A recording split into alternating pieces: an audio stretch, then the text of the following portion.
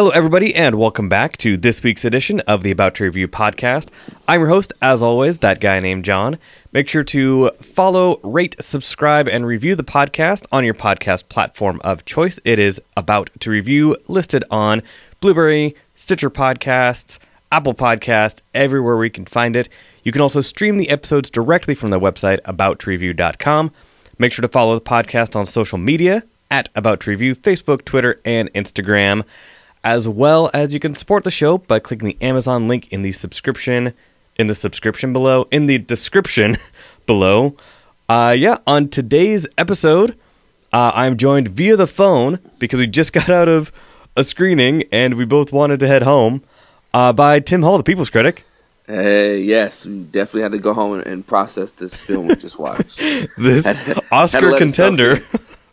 Yeah. So on this week's episode, we're actually going to be talking about 4 different movies that are all in theaters right now. They're going to be A Quiet Place, Beirut, Ready Player One, and the aforementioned episode or aforementioned movie that we just saw, which is Rampage. Yes. So before we get to all of the reviews and the geek news on this episode, we'll get into the original theme song created by Damian Randall of Ill Mannered Media. Let's all go to the lobby. Let's all go to the lobby. Let's all go to the lobby to get ourselves a treat.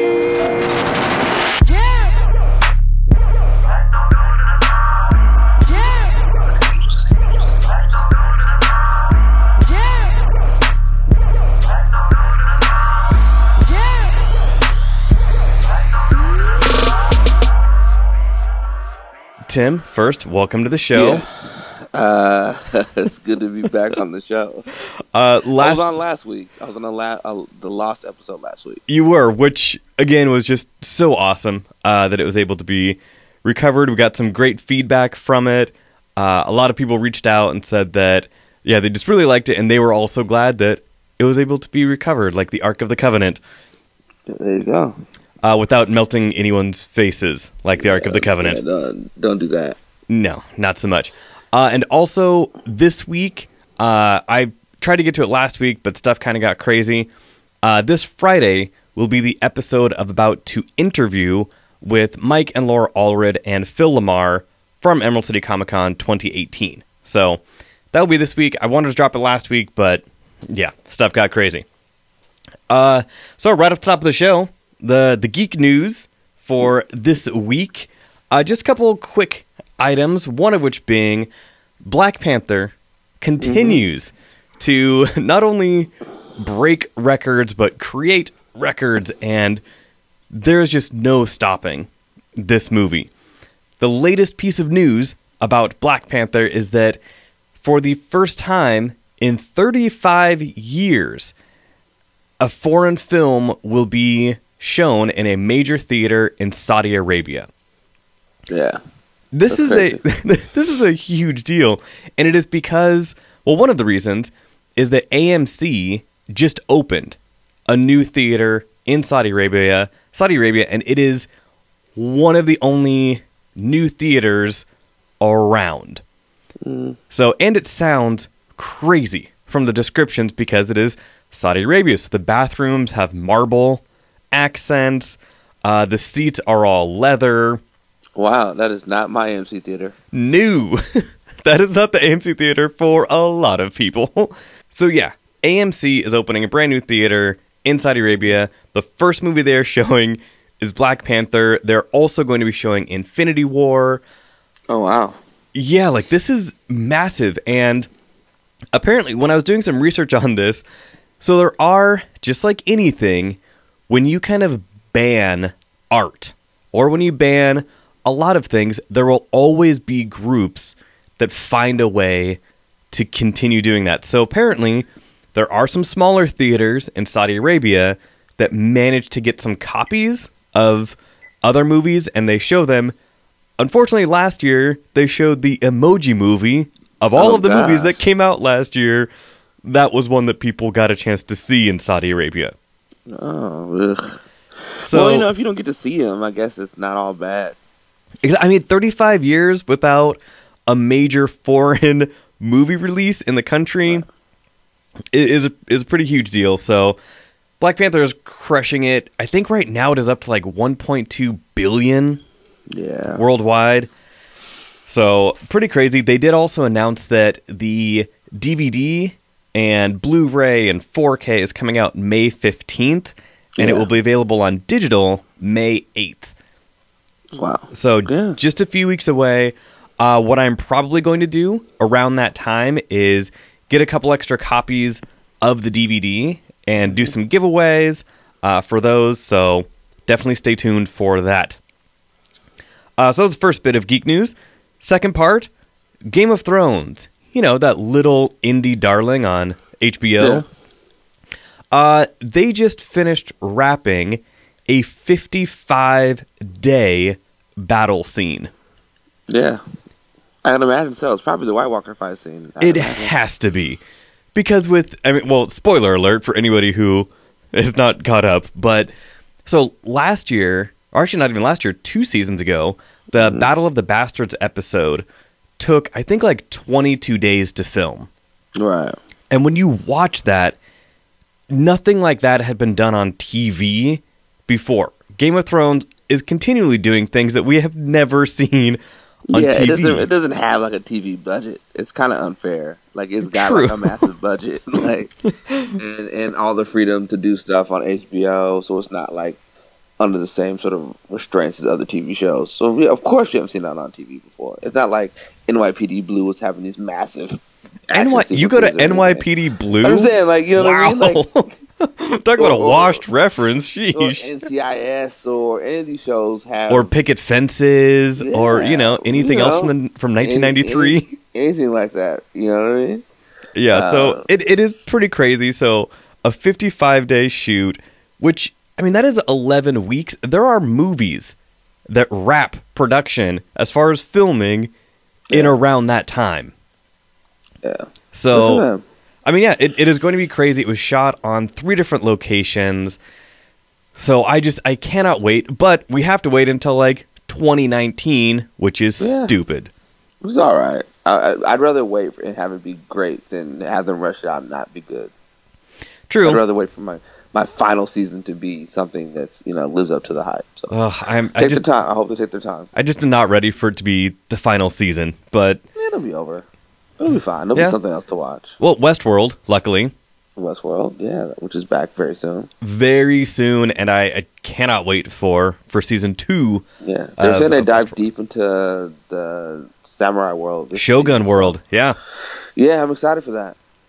And that was one of the things where, like, I mentioned it, like over a year ago with season 1, where as soon as in one of the later episodes, slight spoiler alert, but one of the later episodes when a couple characters are way out in the middle of nowhere, and you see these kind of creatures, you see these men kind of come out of nowhere, and they have these huge broadswords.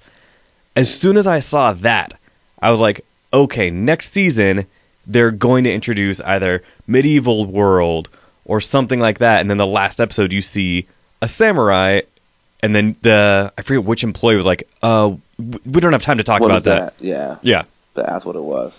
So, oh no, when they were walking, was it May? Just walking her through. We saw it. Something like that, yeah. And it was super quick. You just saw a samurai suit of armor, and they were like, "What's that?" And he was like, "We don't have time. Gotta go."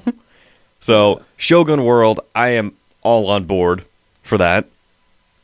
So yeah, we will have stuff to whet our palate before the Game of Thrones comes back with its final season.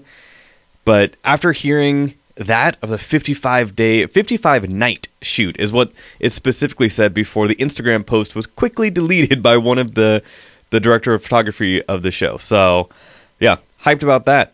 So that was the geek news for this week. Just a couple quick things, and we will get right into the reviews.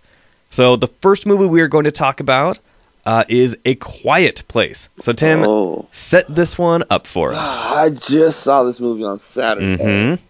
Quiet Place takes place sometime in the near future where there's been an alien invasion, and the aliens react to sound, and they kind of kill anything that's making a noise. Mm-hmm.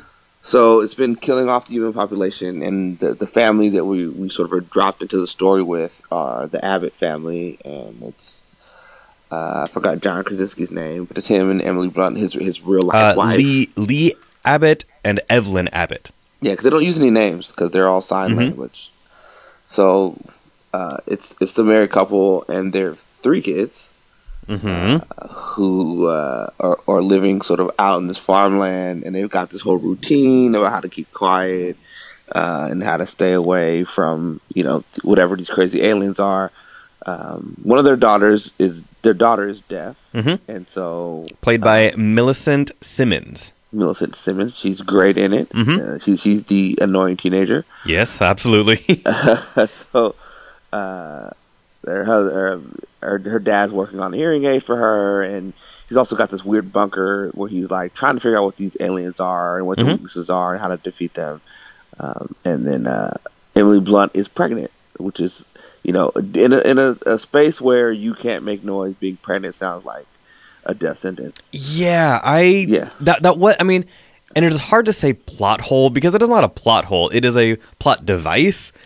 But again, in this type of future, and they have been living like this for a few years. This is not something that she was 8 months pregnant and then the aliens showed up. No, it had been a little over a year. Yeah, so they were dropped into her pregnant. It had been a little over a year, so she probably got pregnant after a year.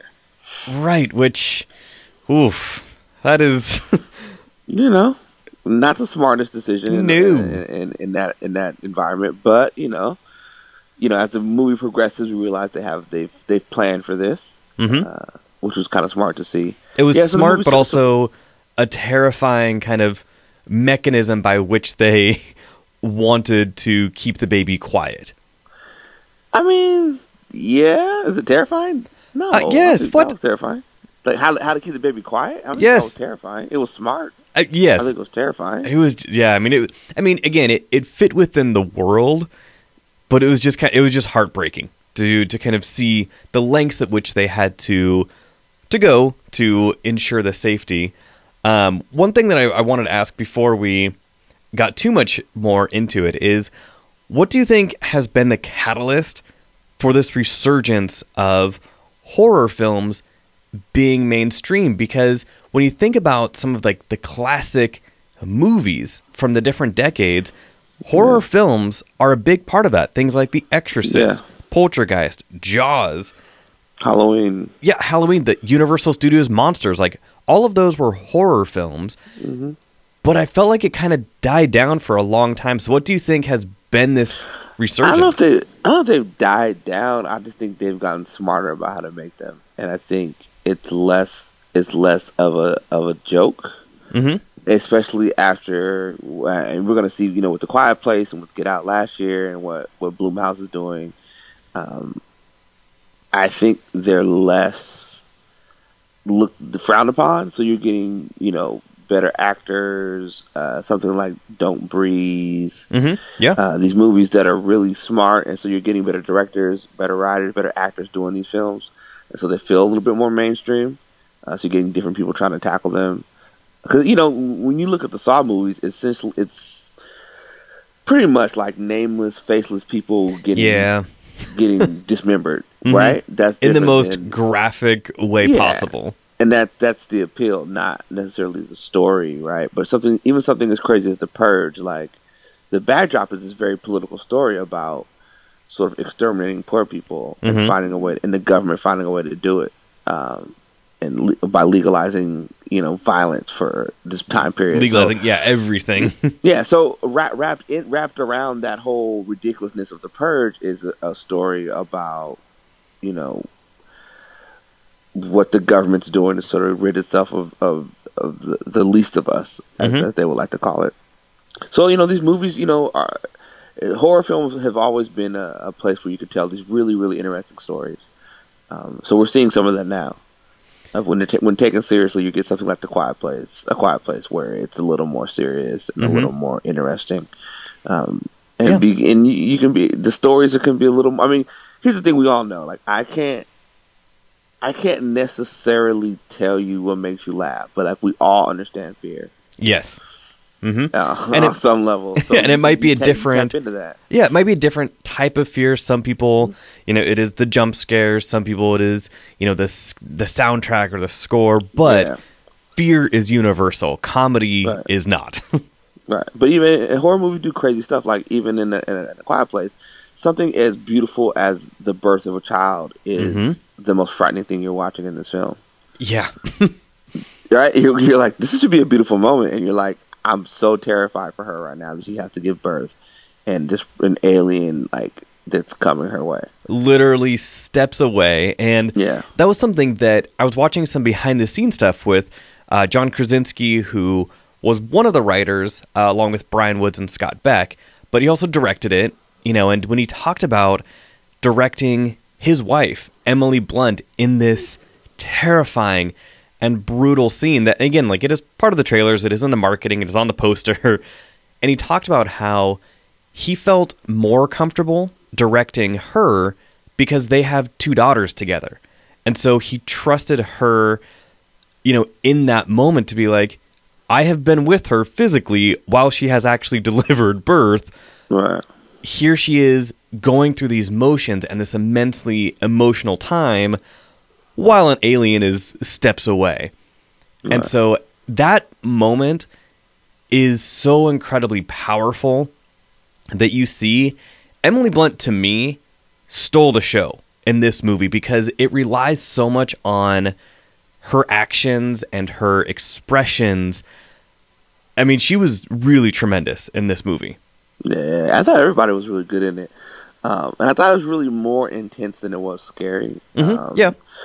Nothing super over the top happens. It's just a very tight story that reveals a bigger world around them, right? There's other people who are living in that area that kind of, through newspaper clippings, you kind of get a sense of what's been happening. But they don't really blow the world out any farther than that. It's a really contained story just about a family trying to survive in this horrific situation and trying to find a way out, and then trying to find a way once they have this child. Like, how do we then survive?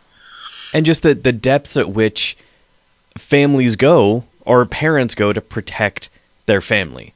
Yeah, I mean, he has safeties and redundancies and so many different levels of security, be that as it may, because he recognized, okay, in this world that we are living in, this is what it takes to protect my family. Right, yeah. One thing that I thought was fascinating with this movie, this was one of the most captivating movies I have seen in a really long time. And by that I mean, when the movie is silent, which it is for long, long periods of the film, a very minimal score, there were people that were frozen in our theater. And you could feel that group tension. One of our buddies, Mike Ward, from the Seattle Film Critics Society and ShouldISeeIt.com, was sitting next to me. And, he was munching on his popcorn, while the movie was going on. He reached his hand in, pulled his hand out, and just was frozen for 60 seconds with what was going on screen. He did not want to move. He did not want to be the one that made a sound. That, to me, was such a huge success in this film that it just made everybody in that theater that uncomfortable, and you could just feel it. It was just palpable. I don't even know if it's in my theater, at least, it wasn't really an uncomfortableness. I think the way the story structure, it's sort of this paralyzing feeling you have. You don't want to make noise. Right. You feel like it's somehow going to get somebody killed in the movie. So you're kind of just quiet. And that's the beauty of the story. It really sucks you in, and you're along this journey with this family, and you're seeing things like that that scene in the corn maze where it's the alien and the daughter, and they both are sort of like two ships passing in the night. But it's really interesting, and it's not a scary scene. It's just very tense. Incredibly tense. And that was one of the things, is the sound design with this movie was a character in and of itself. The way that when the rest of the family, when they would be on camera and they would be signing to each other or very, very softly speaking to each other, and it would pan over to their daughter, Regan, played by Millicent Simmons, who the actress is deaf as well as her character. When the camera would go to her, the sound design shifted and it would be almost flat. Right. Like, those are just such clever ways to really, again, just draw you in and make you feel like, again, if you are in the theater and you make a noise, aliens are going to come after you. Right. So, like, it was just such a clever way to do that. And a very awesome creature design for the aliens, too. I really appreciated it. They looked really freakish, a lot of teeth. I'm glad they showed them, you know, because part of me was like, oh, I'm never going to show the alien. That's, you know, but they actually showed them. You get some real up-close moments with the aliens. So, a really cool creature design, really fun aliens. You know, some of my favorite designs in a long time. For sure. And that was something that when we came out of the theater for the screening, and I was talking to the studio rep, I said that it reminded me very, very much so of some of the Oats Studios work that Neil Blomkamp has been doing the past couple years. And I actually meant to kind of reach out to him and ask if they had anything to do with it, because it was very similar, very just visceral creature design, which the teeth are one thing, but when the camera kind of zoom in closer and get into some of the inner workings, like, that really shows that they put a lot of work into that. It was not just going to be something where you see a hand or you see a mouth. Like, they did a full-on creature design. Yes.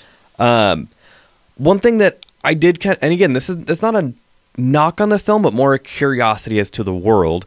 So we're led to believe that if you make a noise, aliens just show up. We're not sure how many there are or how quickly they can find you, but they will find you. And yet we hear birds, we see some wildlife. And so it is like, okay, are the aliens... What wildlife did you see? There were raccoons, well, one of which did get kind of smashed. There were also some possums, you know, and you hear birds. And so it's one of the things where it's like... Of course you can hear birds. Birds are flying around. But still, like, if these creatures are that fast... like, they can't fly. What are you going to do? Yeah. You ever try to catch a bird that can fly? It's impossible. I disagree. Birds. Yeah. Of course there will still be birds. So it was interesting. That was just something that... because we did not really know exactly how much, you know, John Krasinski's character Lee does write down, you know, some rough approximations. But I was like, okay, are they just out to feed on humans? And if so, how long can they last in this small area? But they're not feeding on humans. I mean, then what are they feeding on? They're not feeding on anything. I don't know. Who knows? They're not feeding on humans, because there's a note in the dad's office that says, why aren't they eating people? Yeah. So they're not eating people. They're just attacking them, just maybe out of just instinct or... noise. It's the noise. Whatever the noise, they seem like they have really, really hyper hearing, right? So whatever the noise that things are making, they need it to stop. Right. So that's what they're doing. It's like an irritant. So the sound design, like I said, the score was pretty minimal, but exceptionally just eerie, and it fit really well. The ending of this, and I will not say what happens in the ending, but I think the ending will be kind of a deciding factor of where people lie with the movie. Because I think some people are going to think one way about the ending and be like, okay, you know, that might not be the ending to a horror movie that they were thinking. I think other people, like in my screening, they were clapping, you know. So how could you not like the ending? It's a clever ending. No, I totally agree, and I do think it is. But I think certain people who, you know, after seeing this horror movie, that might not be the ending that they might want. But I totally dug it. How would you end it? Like, I don't know how you would end the movie. Yeah, I liked it, but I think that will be interesting to see. And I mean, the hardest part, like the part that I felt the audience reaction the most. Yeah. There's a scene with a nail. Yeah, I knew that was coming. Oh, man. Like, I can't do that. I can't do that. Kind of, I was just like, I can't look. Which is just, it cracks me up because I've talked about it before. One of my only fears are syringes or hypodermic needles. Like, something about it just completely weirds me out. I have tattoos. Tattoo needles are fine, but something about a syringe. And so when this nail shows up, the whole audience immediately is like, ugh, after seeing, some other pretty vicious stuff. It's just, I mean, that stuff is all fantasy, Right. but like stepping on nails, the real thing that happens to people. That's why it's so painful to watch. So, I mean, that was pretty funny in that so many people, and that was rough. That was easily one of the most tense moments in the film for me. Yeah. And so, okay, so that was A Quiet Place.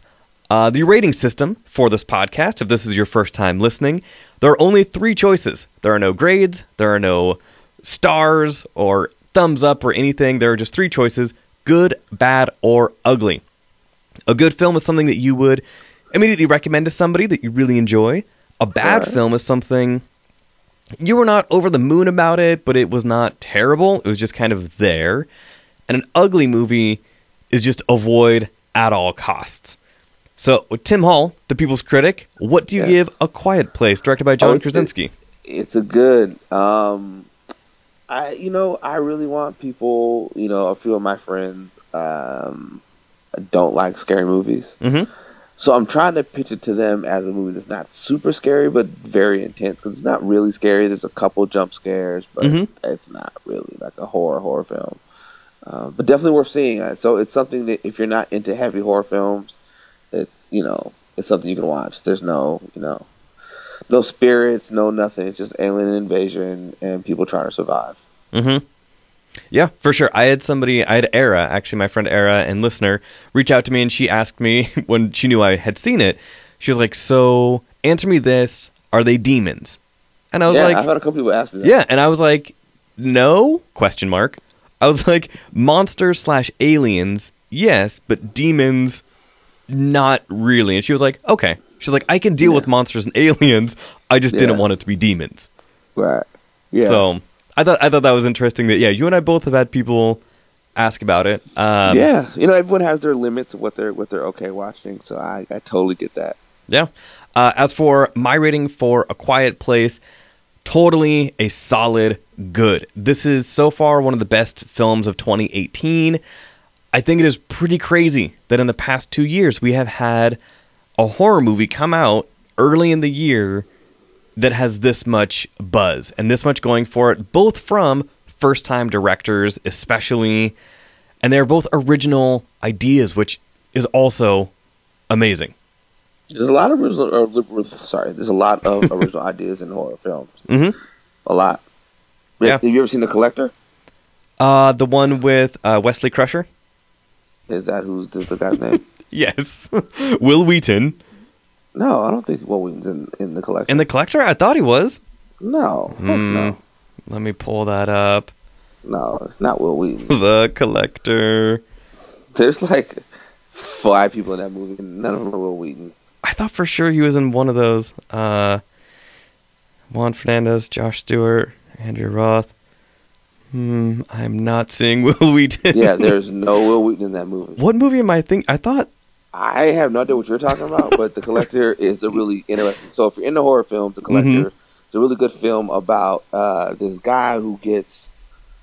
he's trying to get some money for his... He's fresh out of prison. He's trying to get money for his ex or his wife and their kid, and these mobster guys come to him and say, hey, you've been staking out this house for a while the family's on vacation. Just go, steal this thing from us from the safe. So when he shows up in the house, thinking they're on vacation, the family's actually in there and they're being tortured by this crazy person. He's got like booby traps and like crazy stuff all around the house, and he's torturing the family. And so the guy who came to rob them is now tasked with trying to find their young daughter and get her out of the house.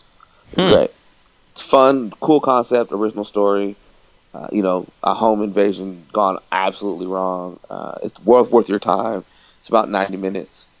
Okay. I found the whole thing on YouTube. You can find it on YouTube. The whole thing? The whole thing. Wow. But it was just on like Showtime the other day. I was watching it. So if you have Showtime, if you're a Showtime subscriber, it's probably popping up. Yeah, I remember when it came out, other than think that Will Wheaton was in it for whatever reason, I feel like... That is an odd thing. I feel like he was in something along... Anyway, whatever. I will go down that rabbit hole later. It looked very Saw-ish. Not even close. Okay. Way more compelling, way more interesting, and a lot more terrifying. Okay. And a really a great ending to the movie too. It's a fantastic ending. Interesting. All right. I will take your word for it, and I will definitely try and check that out. So yeah, we both gave A Quiet Place a good. Definitely go see that movie. The next movie on the list is Beirut, which Wow, you saw that? I saw that. Tim did not. Nope. The synopsis from IMDb: caught in the crossfires of civil war, CIA operatives must send a former U.S. diplomat to negotiate for the life of a friend he left behind. This movie stars John Hamm, Rosamund Pike. One of my favorite underrated actors, Mark Pellegrino, is in this. Dean Norris, who most people know from like Breaking Bad. Yep. He is in this wearing a toupee. That's not smart. And it is weird. Like, it makes no sense. This movie takes place... All right, so let me try and set it up a little bit better. Yeah. Movie takes place in the 80s in Beirut, right before a lot of changes started happening in the region. Anybody who has done any sort of research with the Middle East, it is constantly changing. Sometimes it is evolving, sometimes it is just devolving into more chaos. That region has been fluctuating for literally thousands of years. Okay. And so when he is first a U.S. diplomat in Beirut, it was when things were much better. They had a good relationship with the U.S. Everything was... Wait, who's a diplomat? John Hamm. Okay. So he's a diplomat, and things are good. Like, he lives in this nice house. There are, fancy things going on. And then something happens, and I will not go into kind of what happens because it is a catalyst for the movie.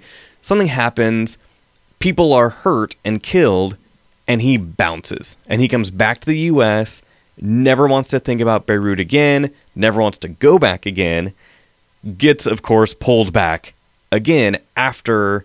I think like 10 years is how much time passed in the movie. In that time, they have had a brutal civil war in the country. And so by the time he gets back, everything is different. It looks different. The people are different. The attitudes are different. And he has to kind of adjust to that, as well as helping this hostage negotiation with one of his former colleagues. So one of the things I found interesting with this movie, so Rosamund Pike is in this movie, which takes place in the Middle East, having to do with Israeli refugees and Israeli politics in the 80s. She was just in 7 Days in Entebbe, which had to do with the Middle East and Israeli refugees in the 70s. Mm-hmm. So is she just trying to knock out a bunch of decades? You never know when these movies were made. No idea when these movies were made. I mean, I did look into it. They happen to come out back to back. Yeah, I did look into it. Beirut apparently was filmed a while ago and kind of got pushed back a little bit. Yeah. It does just kind of... It is interesting. And she has no control over this. So, I mean, I'm not faulting her. But it is interesting that she has two movies with very, very similar themes about 10 years apart, and about a month apart in movies. Yeah. So, I mean, this movie, some of the things I wrote down with it was interesting. Unlike 7 Days in Entebbe, which is based on a true story, and they could throw in some news clips, they could throw in Walter Cronkite, talking about it, this is, as far as we know, fiction. And yes, there were real things going on similar to this back then and now, but it was not necessarily based on one thing, which made it even more weird that at the end of this movie, right before the credits, it starts showing real clips of, like, Ronald Reagan talking about the Middle East and talking about what was going on at that time. And it was like, why? Like, if you were doing a fiction movie and then at the very end you throw in some archival footage being like, see, some stuff did go down. Like, we know it went down. Like, what? It was just kind of weird to have that thrown in there for no reason. So that was just a weird choice. Let me see what else. Rosamund Pike. John Hamm was good. Nobody felt challenged in this movie. Mm-hmm. Like, all of the actors felt like they were just doing their job, which is, it is. They were doing a good job at it, but nobody felt challenged. I mean, it almost felt like Jon Hamm's character could have been a progression of his character from Mad Men. Gotcha. Like he was now a drunk, but he was this negotiator. So of course he has a bunch of charisma and a bunch of charm. Right. So it was kind of weird. Movie sounds boring. Yeah, overall it was just kind of mundane. Yeah. Sounds like a snooze fest. I think this movie... It's a fictional story about a situation that was really happening that they didn't really tell a true story, and then they attached real news footage to it. To almost make it seem real. Yeah. I mean, I get trying to give context to what happened, but it just, But if anything, if they had shown that clip in the beginning of the movie to kind of set up what was happening in the region, totally would have made sense. And it would have really led into the story, because it would have been world building. At the end, it was just like, hey, this fantasy scenario that was based on real stuff, here's Ronald Reagan talking about some stuff that happened around that time. Right. So I feel like this movie will play well with like the TNT TBS crowd in like 6 months. Right. Some mystery to watch. Yeah, I mean, so and there were only a few of us at this press screening, and surprise. Yeah, I could definitely see why. But it looked interesting. It was interesting. It was just mundane. So that one is a quick review, because just watch it in a few months if you want to on TV. My official rating for it was bad. Like, it was not ugly. Like, all the actors were good in it. It did have some intense moments in this negotiation, in this kind of spy thriller. Gotcha. But overall, it was just kind of boring. So it gets bad. And that is Beirut. Moving on to a movie that has way more hype behind it, Ready Player One. Ready Player One, yeah. Lay it on us, Tim. Loosely based on the book of the same name. Ready Player One thrusts all of us into the Oasis. It's a virtual reality game that most of the world is playing, because in the year 2045, the world is pretty much in the pits. So most people spend time on the Oasis. The creator of the Oasis dies and leaves 3 challenges to compete. And if you can pass all 3 challenges, you get the literal Easter egg, and you win trillions of dollars of his monies, and control the Oasis. Literally, the keys to the kingdom, like the company, everything. Actual literal keys. And so Wade is a young poor kid living in the stacks in Columbus, Ohio. And so he figures out the first clue, so that puts him and his friends in a leaderboard. And you have this evil company called IOI, and their evil sort of CEO dude, led by Ben Mendelsohn. What's the guy's name? He has a name in the movie. Nicholas Sorrento, but Ben Mendelsohn. I love that guy. So Sorrento is like, Vince McMahon on steroids, and he's after Wade and his friends and trying to stop them from solving the puzzles before he does. So it's kid versus evil empire for control of another empire. It's like an 80s movie. It really is. And similar to other 80s movies, this trailer, I mean, Jess and Damien from the Curly Nerd podcast have a rule where they only do one trailer. Or if they can avoid the trailer, they will completely. Yeah. The trailers for this movie, for Ready Player One, were very much like 80s trailers, in which it laid out everything. Like, everything that happened in the movie, almost major, was in the trailer. And even after seeing, like, the one main trailer, the whole time in the movie, I'm like, oh, well, if it was not this key that I saw in the trailer, it must be this one. So that was just kind of weird. Did you get a sense of that? No, because I don't really think the movie was trying to hide anything. I think it's just a straightforward action movie based on a book that people kind of already know what happens. I think the thing that trailers do a disservice to is how amazing it is visually, which is hard to capture on a phone or on a laptop. So when you're in the big screen, whether it's the opening racing sequence or the second sequence where they're trying to get the keys and have to go into this horror movie, or that was incredible. Or even like the final big battle on Planet Doom. Mm-hmm. Like all of that looks different on a gigantic movie screen than it does on a phone or a laptop. So yeah, and because of Damien, I went out on a limb because I missed the press screening for this, so I decided to be proactive in supporting the industry in which I report on, and I purchased a ticket. yeah, And because of Damien, I specifically saw this in 3D. okay, And I generally am not, I still am not super sold on 3D. Some of it does better than others. This one did a really good job. Like, I feel like if I had seen it in 2D, it still would have been really impressive. yeah. I saw it in 2D and it was still super impressive. Yeah. The 3D, I mean, there were a couple, kind of whoa moments, but, nothing kind of super crazy. But the horror, I guess, stage, in this movie, that sequence was one of my favorites. It was one of the most compelling and just edge of your seat moments in this movie. Yeah, it was pretty great. It was smart and really sort of inventive in a way that I didn't expect the movie to be. Mm-hmm.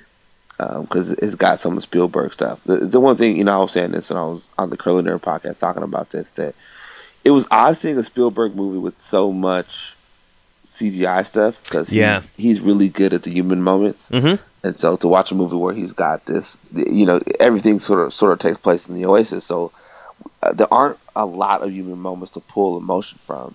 Mm-hmm. Even at the end, that awkward conversation is like, yeah, it's not really emotional, but I feel like I should be moved, but I'm not. I just kind of am, Instead of overwhelmed, you were just whelmed. Yeah, and overwhelmed. But yeah, Yeah. I mean, he, whether it be Jaws or E.T. or Jurassic Park, like he's able to find those moments, and there was none of that in this movie. Not that it harmed it, that it just wasn't there. Mm-hmm. Yeah. One other thing that I continue to be surprised by is how many movies are really pushing the boundaries of PG-13. Like this movie, I mean, it was not the violence because it was all like CGI. The cursing in this movie, especially, I mean, yes, the MPAA does allow one F word per PG-13 movie, but I still am shocked when they actually do it because I'm like, in a movie like this that so many families are going to see, that was really surprising, and it kind of took me out of it for a minute. It was a cool moment in the movie, but they've been doing that for a while. It's just, it's the MPAA. It's all a crapshoot. Like they can't really explain why stuff is one way and stuff's the other way. Mm-hmm. It's just yeah, they're a joke. Now, what did you think of the actual cast in this movie? So you have Ty Sheridan playing Wade, Olivia Cook, Lena Waithe as a person. I will not say who, in case people still want to see it. What did you think of the cast in this? They were fine. I mean, there's so many of the moments are spent inside the Oasis. Mm-hmm. So, I mean, they were fine as humans, but we don't get a lot of interaction with them as human people, except for Wade. But even then, that's minimal. Yeah, and that was something that, again, I felt like it was just kind of weird because it did not give you much to connect with. And oh no, Ty Sheridan, he is a bit wooden when he is actually speaking in his human voice and human face. And that was just kind of, when you're seeing this animated character who's over the top with all this confidence, right? And then you see Ty Sheridan, and I get that he needs to do that dichotomy because, like a lot of people, your online persona is totally different than who you are in real life. I just found his real person, Wade, just boring. Or not boring, just a bit wooden. But I think that's the entire point of the movie is like people going to the Oasis to be whoever they want to be, and when it opens in Wade's explaining the Oasis, that's part of his explanation is that people come in here and they do whatever they want to do. Yeah. So he's this sort of quiet, wooden dude in real life, this poor kid, but in the Oasis he gets to be Percival and sort of kind of be the man. Yeah. He does all that stuff. For sure. I loved Simon Pegg in this. I loved Mark Rylance in this. Mark Rylance, was great. He was so good. TJ Miller did the voice of one of the characters, and that was great. I don't know if it was great. I think it was just funny because, again, he took that same dichotomy we were talking about, where he is this huge character, but for the most part, he has his T.J. Miller just voicing Persona the whole time, and I just thought it was funny. He's the one person without a human moment for a reason. Interesting. Yeah. Okay. Yeah, he's got his own little Me Too issues that popped up. Does he really? Yeah. Ugh, I did not know about those. It's pretty nasty. Yeah, it's not good. Okay. Well, skipping past him, Ben Mendelsohn. No, I'm just saying. So that's why when you see it, I didn't know this until Joy pointed this out, because she saw it at South by, and she was saying, in her coverage on it, she was saying that everyone shows up at the screening except for him. Like, even Spielberg is there, and which is rare. The only person without, right. Spielberg shows up, and he doesn't. He's the only person without a real human moment in the film, and that's probably why he's in none of the promos, no posters, no nope. Nothing. He's nothing. Interesting. I didn't even know he was in the movie. Neither did I. Yeah, absolutely. Neither did I. Until when I heard his voice, I was like, "Oh, this is kind of fun." But that definitely, there's a reason. Ben Mendelsohn, he has kind of a weird lisp in this. Does he? Yeah, he has an interesting way of talking, almost like he had dentures or some like dental work done. But he plays the maniacal businessman to a T. Yeah, he's pretty great. So I really like that. Now, what did you think, or not what did you think, but which kind of cameo, because this is a nostalgia overload. Pretty much any licensed property you could think of in the geek world was in there somewhere. What was the most surprising one, or what was the one that gave you the most kind of fun trip down nostalgia? I mean, they don't really spend time with this stuff. Oh, I know, but like just the one that like did you see anybody in the background of a fight scene or in other scenes? Nah, I didn't really notice too much of it. Okay, well, I will talk about mine then. Yeah. There was Marvin the Martian for like a quick second. That was pretty cool. Yeah. Spawn was in there in like the big battle sequence for a quick second.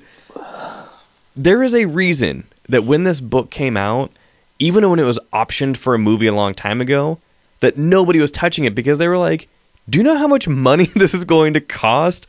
Even if we put in that licensed character for 1 second, it is going to cost a ton of money. But more so than money, just the ability to make it. Yeah. Like, I don't know if that ever exists, your ability to make that film.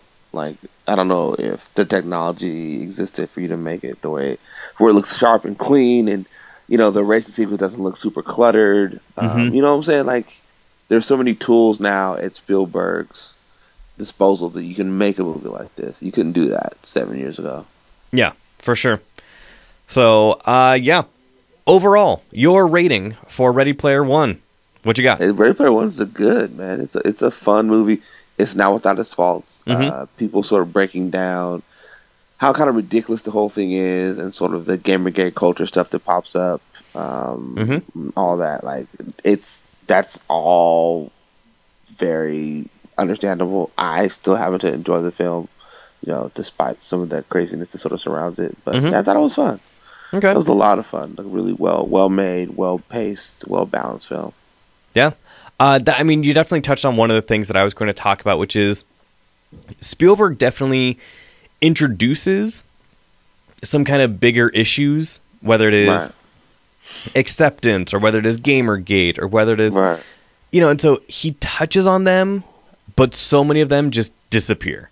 Yeah, that's the movie. They kind of touch on it, like when H and Percival are having that conversation about meeting people off the internet, and being yourself and all that. You never know who you're meeting. Like, that's an important conversation to have. Yeah.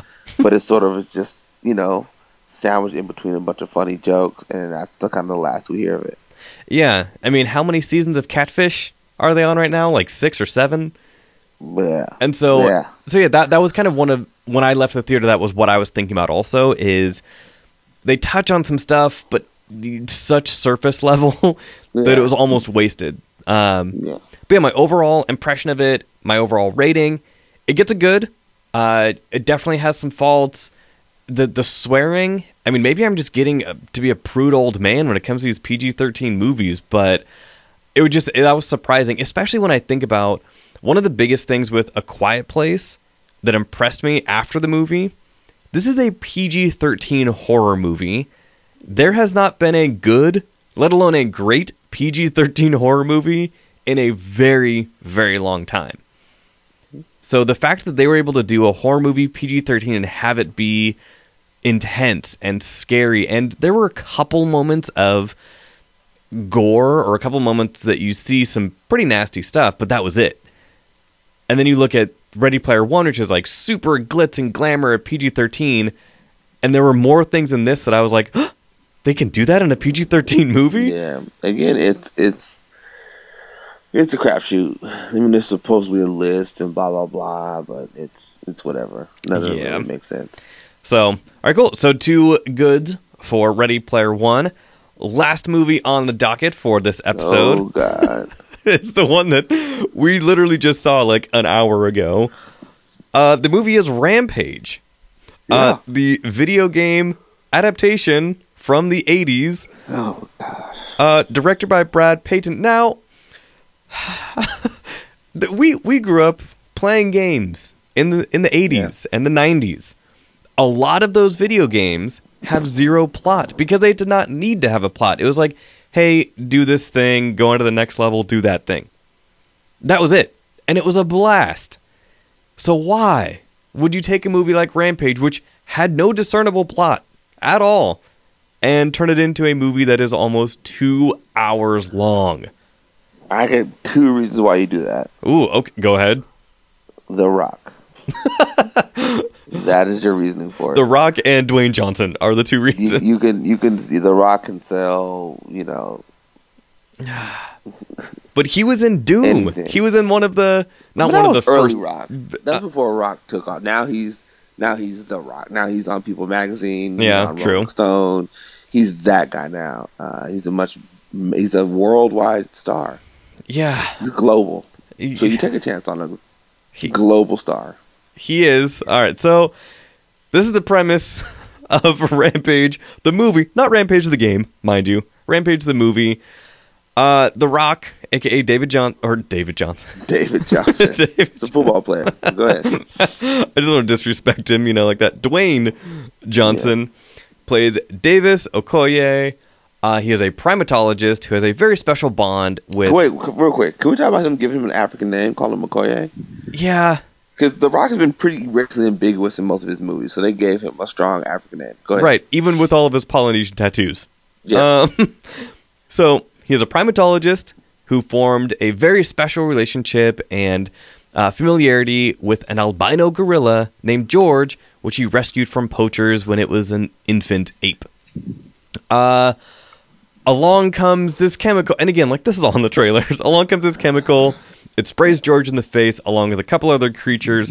They then turn into gigantic mutated versions of other creatures. At least the 2 of them do. George just remains an ape, which made no sense. Well, Erin made a good point afterwards. She said that those other creatures were in their environments, and so maybe they were picking up those traits. Or no. George is in an enclosed. No, I disagree because with the wolf, which it hits in Wyoming. Yeah. The wolf is the only one that gets sprayed. There was nothing else around it because everything else ran away. When George goes after the thing, he gets sprayed and immediately goes into, not immediately, but ends up in a grizzly bear thing. So I would argue that there are more animals around George than any of the other animals. Because he is in a zoo or in a wildlife habitat. So... yeah. Anyway, so these 3 animals. You're trying to make sense of this movie, and I don't understand why are you even doing it. This movie is nonsensical. It makes zero sense from the very, very beginning when they're trying to. Okay, let's take a step back. Okay. Wait, are you done with the plot of this movie?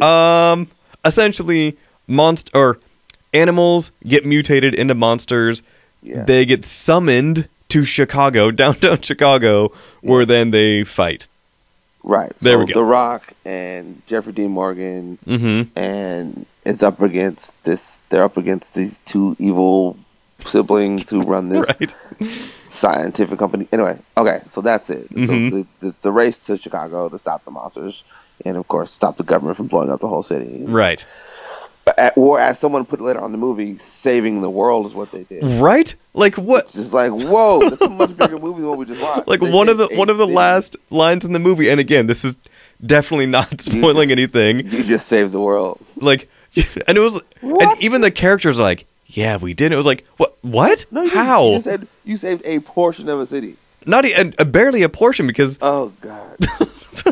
but All right, this movie so- starts out really interesting on the international, or not the, but an international space station, and It looks like a scene from that movie Life. Where It the lady's was. pretty much running around.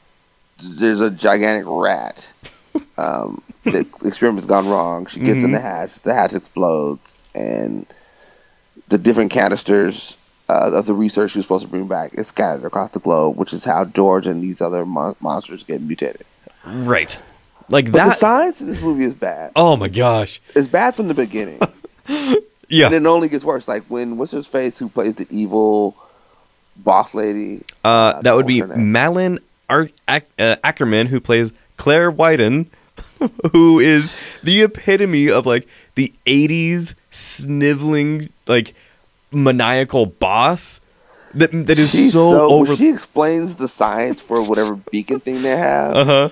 There's like this walk and talk scene with her and her brother, and she's explaining the science of it all, and it just sounds like Complete nonsense. mouth vomit of like science words. Like she just was like, I'm gonna vomit out as many scientific words as I know, and hopefully make sense of this. I was like, who wrote this? Who Right. wrote this? And thought, and first of all, why is that even a plot device? It's a Well, dumb plot and device. what was crazy, so this walk and talk scene where she is explaining what they're going to do with these 3 giant monsters, Yeah, her plan is to summon them to downtown Chicago. right. And she was like, and then they'll kill this one, and then we'll get a DNA sample. And it was like, I was like, what? And how then, do you know that? and then the best part was she was like, oh, I had the guys in tech work this up last night. And she like opens this panel, plugs some Yeah. stuff into a computer. This huge like satellite array comes out of nowhere, and it was like, Yeah. oh, last night you must Right. have the You did best this team in of 24 hours? engineers. Like, And even it reminds me of Lex Luthor's plan in Batman vs Superman. It was like, your plan was to create a creature that destroys everything. How are you going to stop this? right? There's no off switch. All How are you gonna all she stop had this? was an on switch that drew them Yeah. to the middle of downtown, and And then that she was wanted it. other people to kill them. Kill them, yeah. These indestructible beings she created, she wants other people to kill them, and then they get the research and they survive. Okay, so that was dumb. There's a scene in the beginning of the movie that made me laugh so hard. George the ape is going crazy. Yes. Right? He's still in San Diego Zoo or whatever, San Diego Wildlife Preserve or whatever he works at. Wildlife rescue or something. Yeah. And he breaks out of the cage. He pretty much like bursts through the wall like the Kool-Aid Man Mm-hmm. and starts running through the building. He gets outside and the Rock tells his buddy, call 911. right. Right. So, but when they get to the parking lot, the Rock is in his car. Mm-hmm. And he drives like 10 feet. 30 bro, feet. Yeah. And he just hops out. Like, why did you get in your car? He was What closer are you to the getting front into? door at He that didn't time take when me he down the like street. ran to the Yeah. back parking lot, drove around Got the in his building. car, drove around in front just to hop out and be like, George, it's Well, okay. I'm and then your the- buddy. It's me. The cops David." show up, and he was like, "Wait, Dog, don't. the Why are cops you came here?" And it so was like, quick. "What?" Yeah, don't shoot him. And he's my friend. there's a cop in a helicopter, luckily, who just happened to have a high-powered Yeah. rifle with a bunch of tranquilizer They darts in gun it. him down. They put like 100 darts in that kid. So that's just dumb. And then, can we talk about Jeffrey Dean Morgan? Oh man, Because he's essentially playing Negan from Yep. The Walking Dead, and I'm not. It sounds like hyperbole, and it No. sounds like a snarky comment. I swear to everything I love, Mm-hmm. everything I love. He clearly left himself from The Walking Dead as Negan, and was like, I'm gonna be Negan, government agent Negan. Mhm. Everything from his posture to his bad Southern accent to the way he was chippy and like the way he was with The Rock is the Mhm. way Negan is with Rick. It was just like we're watching Negan, government agent Negan, and Yeah. he's And not only does Jeffrey Dean Morgan, as his character Agent Russell, not only does he chew the scenery. He chews it. He digests it. He craps it out like, oh my gosh. Like like my grandpappy used to say. I'm like, what are we doing right now? Well, yeah, I actually wrote down that quote. One of the quotes that he has. It says, like a wise man once said, 2 a-holes have to stick together. I was wise man said what does that even mean? But he delivers these lines with so much confidence and so much like charisma and swagger. You're like, this is supposed to be cool, but it's not, guys. It's not working. And his character is Agent Russell. Yeah. Yet nobody knows, like, agent of what? Agent of what? What do you have a name for other government agency? OGA? Like, and he carries this, like, shiny pistol with a big belt buckle. And he calls himself cowboy all the time.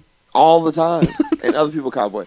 The funny thing, it has one of my favorite tropes in it, which is the people bringing the civilians into the situation room for the military as if they would somehow be allowed in that room. Ever. Yeah. Not even in the building.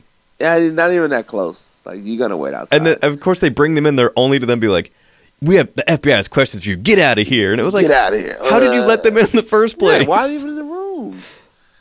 Oh, man. It's so bad. That was weird. What's his name showed up for a little bit? Who? Joe Magna. Oh, yeah. Joe Manganiello. Manganiello. As soon as he showed up. He pops up. His opening scene. Listen, I'm no NRA member, right? Oof. But when they intro him, they're talking about what's the nickname they had for those guys? Killers Are Us, and he's the us. He's the us, like, right? What? Remember those contractors we buy? You call them Killers Are Us. He's the us. Then they cut to him driving in the pickup truck. Mm-hmm. You know, very badass shot of the truck pulling up. Right. But when he opens the door, he has the gun in his hand. Right. Yeah, because he puts it in the holster when he gets out.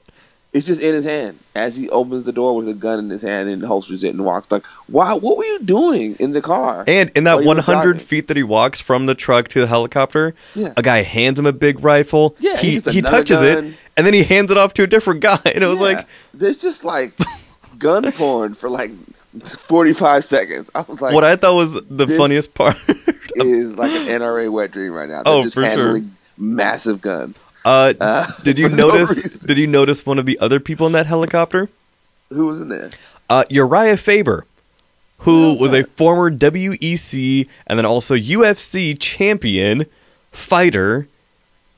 He's in this helicopter as part of this unit. As soon as I saw him, I was like, all right, he is going to die in 30 seconds. Yeah, these people are going to die. And like these are all death missions for everybody in this movie. But what the craziest part about that is, like, all right, when you see these special forces guys, and it starts with Joe Manganiello, who is like 6'4" and all muscle. Yeah. Uriah Faber was a featherweight. He is 5'4" and like a $145. But he's like, got a gun, what are you doing? He's got a massive cannon. Like, it was the weirdest thing. Be honest about this movie, a lot of people die. Oh man, a lot. Horrific. It's a lot of. There's a lot of. Which again, one death at the end that is so stupid. This is PG-13 and does not make sense. No, you know what death I'm talking about. Yes, none of it makes sense. It's where I almost threw my hands up in the air and was like, "This movie is it's on another level of stupid." Mm-hmm. So none of the science really works. They don't really explain it well. They've got in Naomi Harris plays like a doctor who used to work for this company, and the way she figures things out, she's either Rain Man or she's got like cliff notes in her head because she's just solving stuff like immediately. Except the things that she solves. Be a signal. How do you know? How would you know that? Like, why is that the first thing your brain goes to? Right, it's a signal. But and she tries to access programs and things at a place where you do not work. Like that scene what did you try to open the door and she's disappointed that her ID doesn't work? It's like you went to prison. You were fired. You went to prison for a year and a half. Yeah, I'm sure your ID doesn't work anymore, fam. I'm sure it does. And she looks so disgusted. I'm like, did they add that dialogue later? Oh man. You know what? Okay, you know what makes sense? Mm-hmm. At one point in the script, she was an employee, and they went in and changed it. Because all of her actions, she's acting like someone who works there. When she grabbed Right. that iPad and is like flipping through stuff, I'm like, you don't work here. How do you know how any of this works right now? And this is Even Dawn. like a top tier, technology, biotechnology lab. They change stuff all the time. Imagine just going into most jobs that you quit or were fired from 2 years ago and being like, oh yeah, this should still be in this room and this. How? Yeah. Like, how do you know? So I think they added that. They must have changed that dialogue. 'Cause if the movie makes sense, if we're to believe she still works for this company, but they've got that turn where and her and Rock have that weird heart to heart in the cornfield. That for no reason. For no reason, they're like standing on top of a burning plane, like having a full on conversation. And on top or along with that burning plane, Jeffrey Dean Morgan is like Littlefinger in season 4 of Game of Thrones. This dude teleports everywhere. No scratch on him. Just pops up. Like, how'd you get to Chicago so fast? And not only in Chicago, you were in the building. You're in the building. And then he shows up in the cornfield. He shows up in the military base. He shows up after all this chaos. When they're parachuting out of that plane and he wakes up, right. I was like, this movie is bonkers. Yeah. It is beyond repair. It is. It also had talking about how the coolest thing about it was the monsters. Like the wolf was really cool. These are all cool creatures. Mm-hmm. And the ape was fun. George was a good guy. Right. But man, everything around it was such. It was so. It doesn't feel connected. It's like a fluid story. No. It doesn't feel. None of it really makes sense. The characters make dumb decisions. There's really. It's unintentionally funny. Like these things that we laughed at were not comedic moments. No, it's just someone explaining science in a movie. Like that's not how that works. Like yeah, I know this is not how it works, and you're trying to sell me as like this is what these smart science people think is happening. Yeah, and when it comes to George, because again, you talked about the CGI and that the creatures looked good. What I found perplexing. So you have George, this gigantic ape, even when he was a normal size, 7 feet, 500 pounds, the sound design sucked. He never felt like he had any weight to him. And it was like, to take Black Panther for an example, when you look at, or Tom Hardy from, Batman, there is a way to give people weight with the sound design, the way they walk, the way they move. George is this giant gorilla. And nothing felt real. Nothing felt tactile until they started smashing into buildings. But anytime the actual characters had to interact, there was just nothing. It also had one of my favorite 80s tropes, which is, okay, we have a stealth fighter that is going to drop a bomb, and we are flying 500 feet above the city. Yeah. Like, stealth fighters fly at 50,000 feet of elevation for a reason, so that you cannot see them. And in this movie, it reminded me of, what was the Steven Seagal train, Under Siege 2. Yes, where, God. A stealth fighter is literally, 10 feet above the train about to blow it up, and it was I forgot about that. Why are you flying so low? Like, it was just, oh, man. But it was a mess. Here's the thing. You and I both love dumb movies. We can enjoy dumb movies. We can enjoy funny movies. Mm-hmm. This is one where it was so dumb, but still kind of enjoyable. Kind of entertaining. I mean, surprisingly entertaining despite how dumb it is at every turn. Mm-hmm. It's pretty entertaining. The Rock can carry a film. Yeah. Naomi Harris is fine. The over-the-top she is. They are what they are. So it works on that level. And then also the monster fight stuff is okay. Except for George is a murderer. I don't know how George gets the pass. Yeah. George is a murdering ape. In one of the like, weirdest points of the movie. Yeah. He's a murderer, guys. Let's not applaud him now because he's now got a conscience. It did only have, and I was impressed with this because in a movie like this, they easily could go overboard. It only had 2 overt, blatant product placement moments. Yep.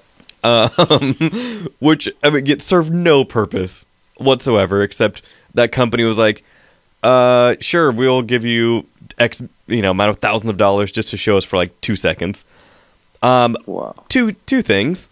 Yeah. 2 questions, rather. Sure. In the beginning, when we were getting to know Davis Okoye, and we hear how much he loves animals, we hear about his dogs more than once. Mm-hmm. We never see it. Where are his dogs? Edited out the movie. Gotta edit them out.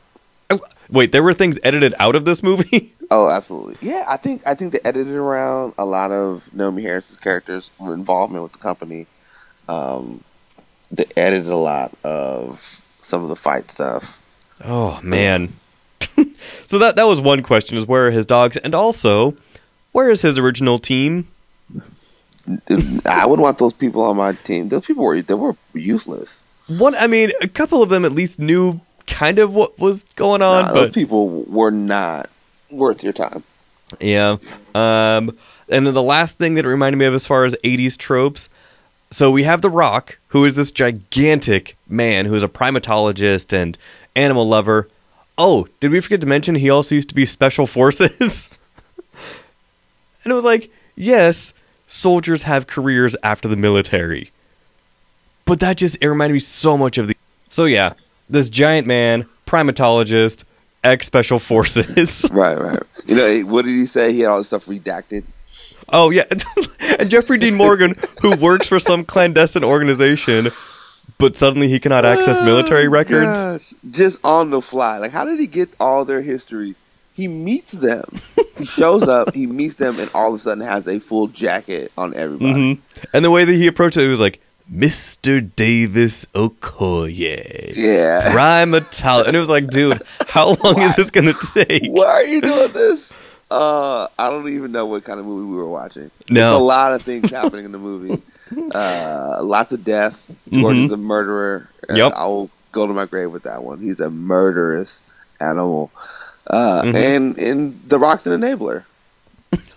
Yeah, for sure. He's enabling his monstrous friend to murder people. Under the guise that's still his friend. When that thing happened that we are referencing that George did, nobody says anything. No one doubted her decision. No one was like, I don't think you should do it. She was like, nope, here you go. Boop. Yeah. Like, we're just going to murder people. That's what we're doing right now.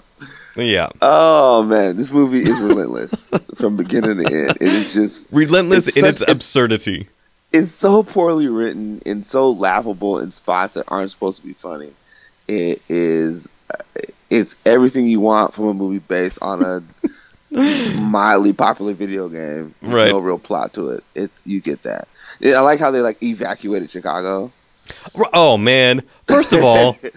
Chicago has what, 2 million people or something and they're like, oh, we evacuated 50% of downtown. Chicago, yeah. No, they've got the other favorite trope was the military boss who doesn't listen to the people who know better.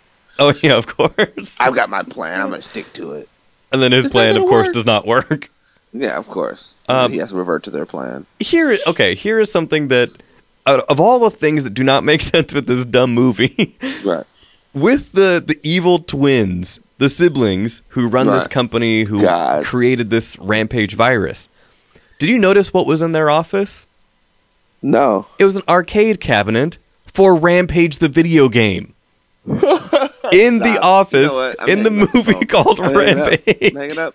Time to go. This has been your last episode of Review. As soon as I saw that, I was like... I did not notice that. I noticed it immediately, and I was like, so wait, you created this Rampage pathogen that creates monsters that you in your office. Oh my gosh. It was just it was too much. Layers upon layers of dumb stuff. Right. Wow. Just wow. So yeah. To the rating system, what do you give Rampage, directed by who directed? Brad Payton, who has done a bunch of stuff. Yeah. But yeah, what do you give Rampage?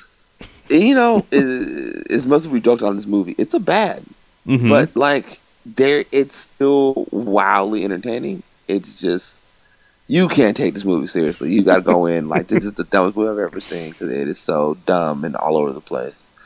So if you watch it or your kids watch it, just know it is pretty stupid. And nothing super redeemable about it other than like the small pieces with The Rock and that. But yeah. It's pretty dumb. Yeah. Pretty dumb. I 100% agree with you. The reason this gets a bad and not an ugly, because unlike Transformers, which is exceptionally dumb, this one at least was fun to watch. Yeah. Like Transformers The Last Night. Oh, God. You heard us talk about it last year. Tim and I are sitting in the theater literally getting angry watching this movie. Yeah. Being like, why are we here right now? Yeah, we started doubting our life choices. Yeah. But this one, as dumb as it was like, okay, this is dumb. It is also a video game movie. Yeah. Like, I mean... And you know it's leading up to the big, like, monster fight. Of course. So that's kind of, like, the thing that's sort of hanging out there is, like, it's leading up to that point. So you're patient enough to be like, okay, I'm going to at least get to this big monster showdown and see where that goes. Mm-hmm. So it strings you along just enough. But, man, is it dumb. Those points in between those strings are really dumb. Rough.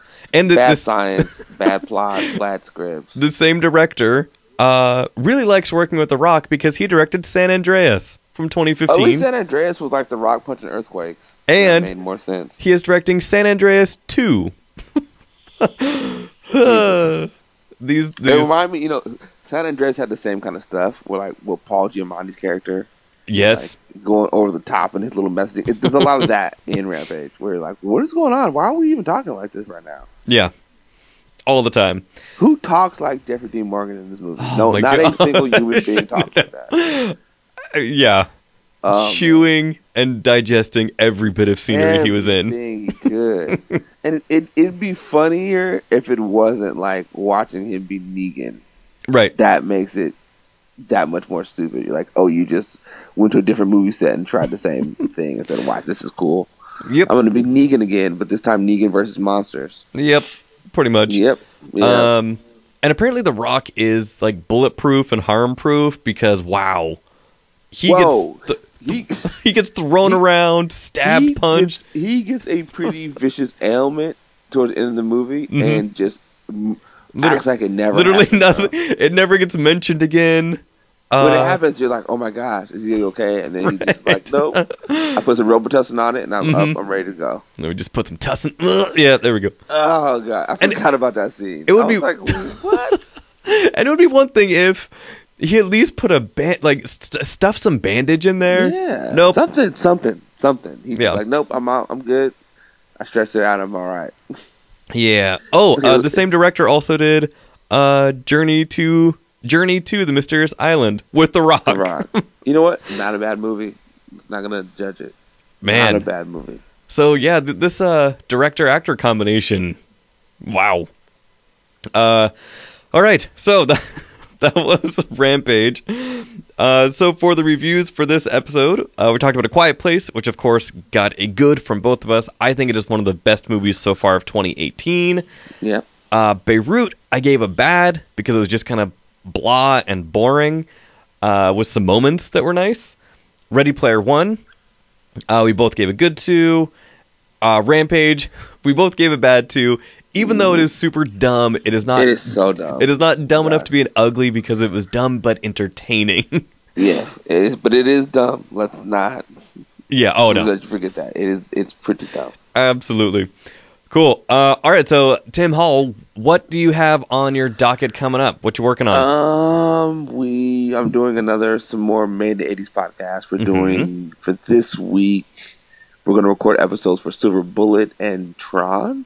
Okay. You guys just did He-Man, which I have not listened to yet, but I'm excited to. He-Man didn't age well. Oh, no. I have been watching it on Netflix. Oh, no. Wowza. Yeah. It's pretty bad, man. Yeah. I went in expecting to like it because I loved it so much as a child.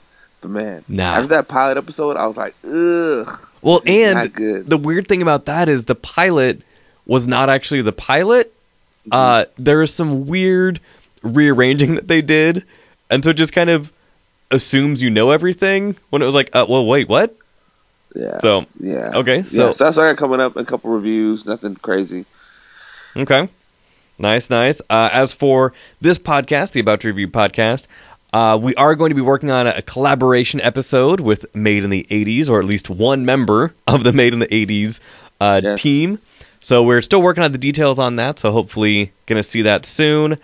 I will be attending for the second year in a row the Vancouver Web Fest. So that will be the weekend of the 19th through the 21st in Vancouver, British Columbia. I love Vancouver. I go up there a few times a year now to cover events for them. Every time I go up there, I meet amazing filmmakers, just actors, creators, directors that continue to inspire me because I follow their work after that. So yeah, so that will be coming up for the About to Review podcast, the Vancouver Web Fest. Tickets are still available, and you can go to either just like the opening night party, you can go to some of the industry events that they have that weekend, or just to the screenings. Ton of fun. I loved it last year, and I was very fortunate that they extended the invitation for me to cover it again this year. There you go. So, yeah, so that about wraps it up for this episode of About to Review. Tim, where can people find you on social media? They can find me at thepeoplescriticblog.com. They can find me on Twitter, People's Critic, Instagram, Snapchat. You can find me there. Mm-hmm. One of the only people still using Snapchat, yes. You know, gotta go down with the shit, man. Is it like... How George! long? That's what I'm start yelling at you randomly for no reason. George! Was George like 50% of the Rock's dialogue was him just yelling George? Yep. George! 20% was sign language done. The fake sign language. Oh my god, so fake. Okay, and the sign language was so bad. It reminded me of, what was that movie from the 90s? Congo. Yes. Where every sign was the same thing, but it meant different stuff. And it was like, wait, what? You know what's funny? You know what makes it worse is that we just saw sign language in The Quiet Place. Right. It made sense. And then you watch the sign language, you're like, that's not real sign language, The Rock. Right. And that was the other thing that A Quiet Place did really well, is the sign language that was in there. It might not be traditional ASL, but when you cast a deaf actress or actor in that role, you at least give it that air of legitimacy where it's like, oh, okay, this person actually knows what they're doing. It's like, hey, the monkey can flip people off. This is funny. Oh, as soon as they did that joke the first time, I leaned to my friend and I was like, we're going to see that again. You're going to see it. It's going to pop up one more time. Ridiculous.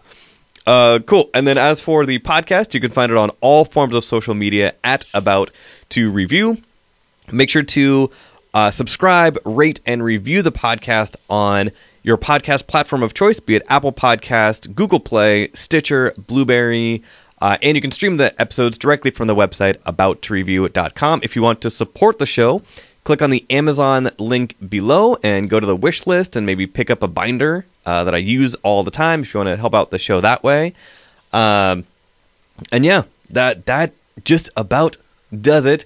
So I feel like there's something I was missing, and I'm looking at my notes, and I was trying to remind myself, and I don't think so. I cannot see it. Yeah, so if I think about it, I might put it in the show notes below. So for all of the guest information, definitely click the links below. So for this episode of the About to Review podcast, I have been joined by Tim, the People's Critic. And I have been your host, that guy named John. We will see you next time. Let's all go to the lobby. Let's all go to the lobby. Let's all go to the lobby to get ourselves a treat.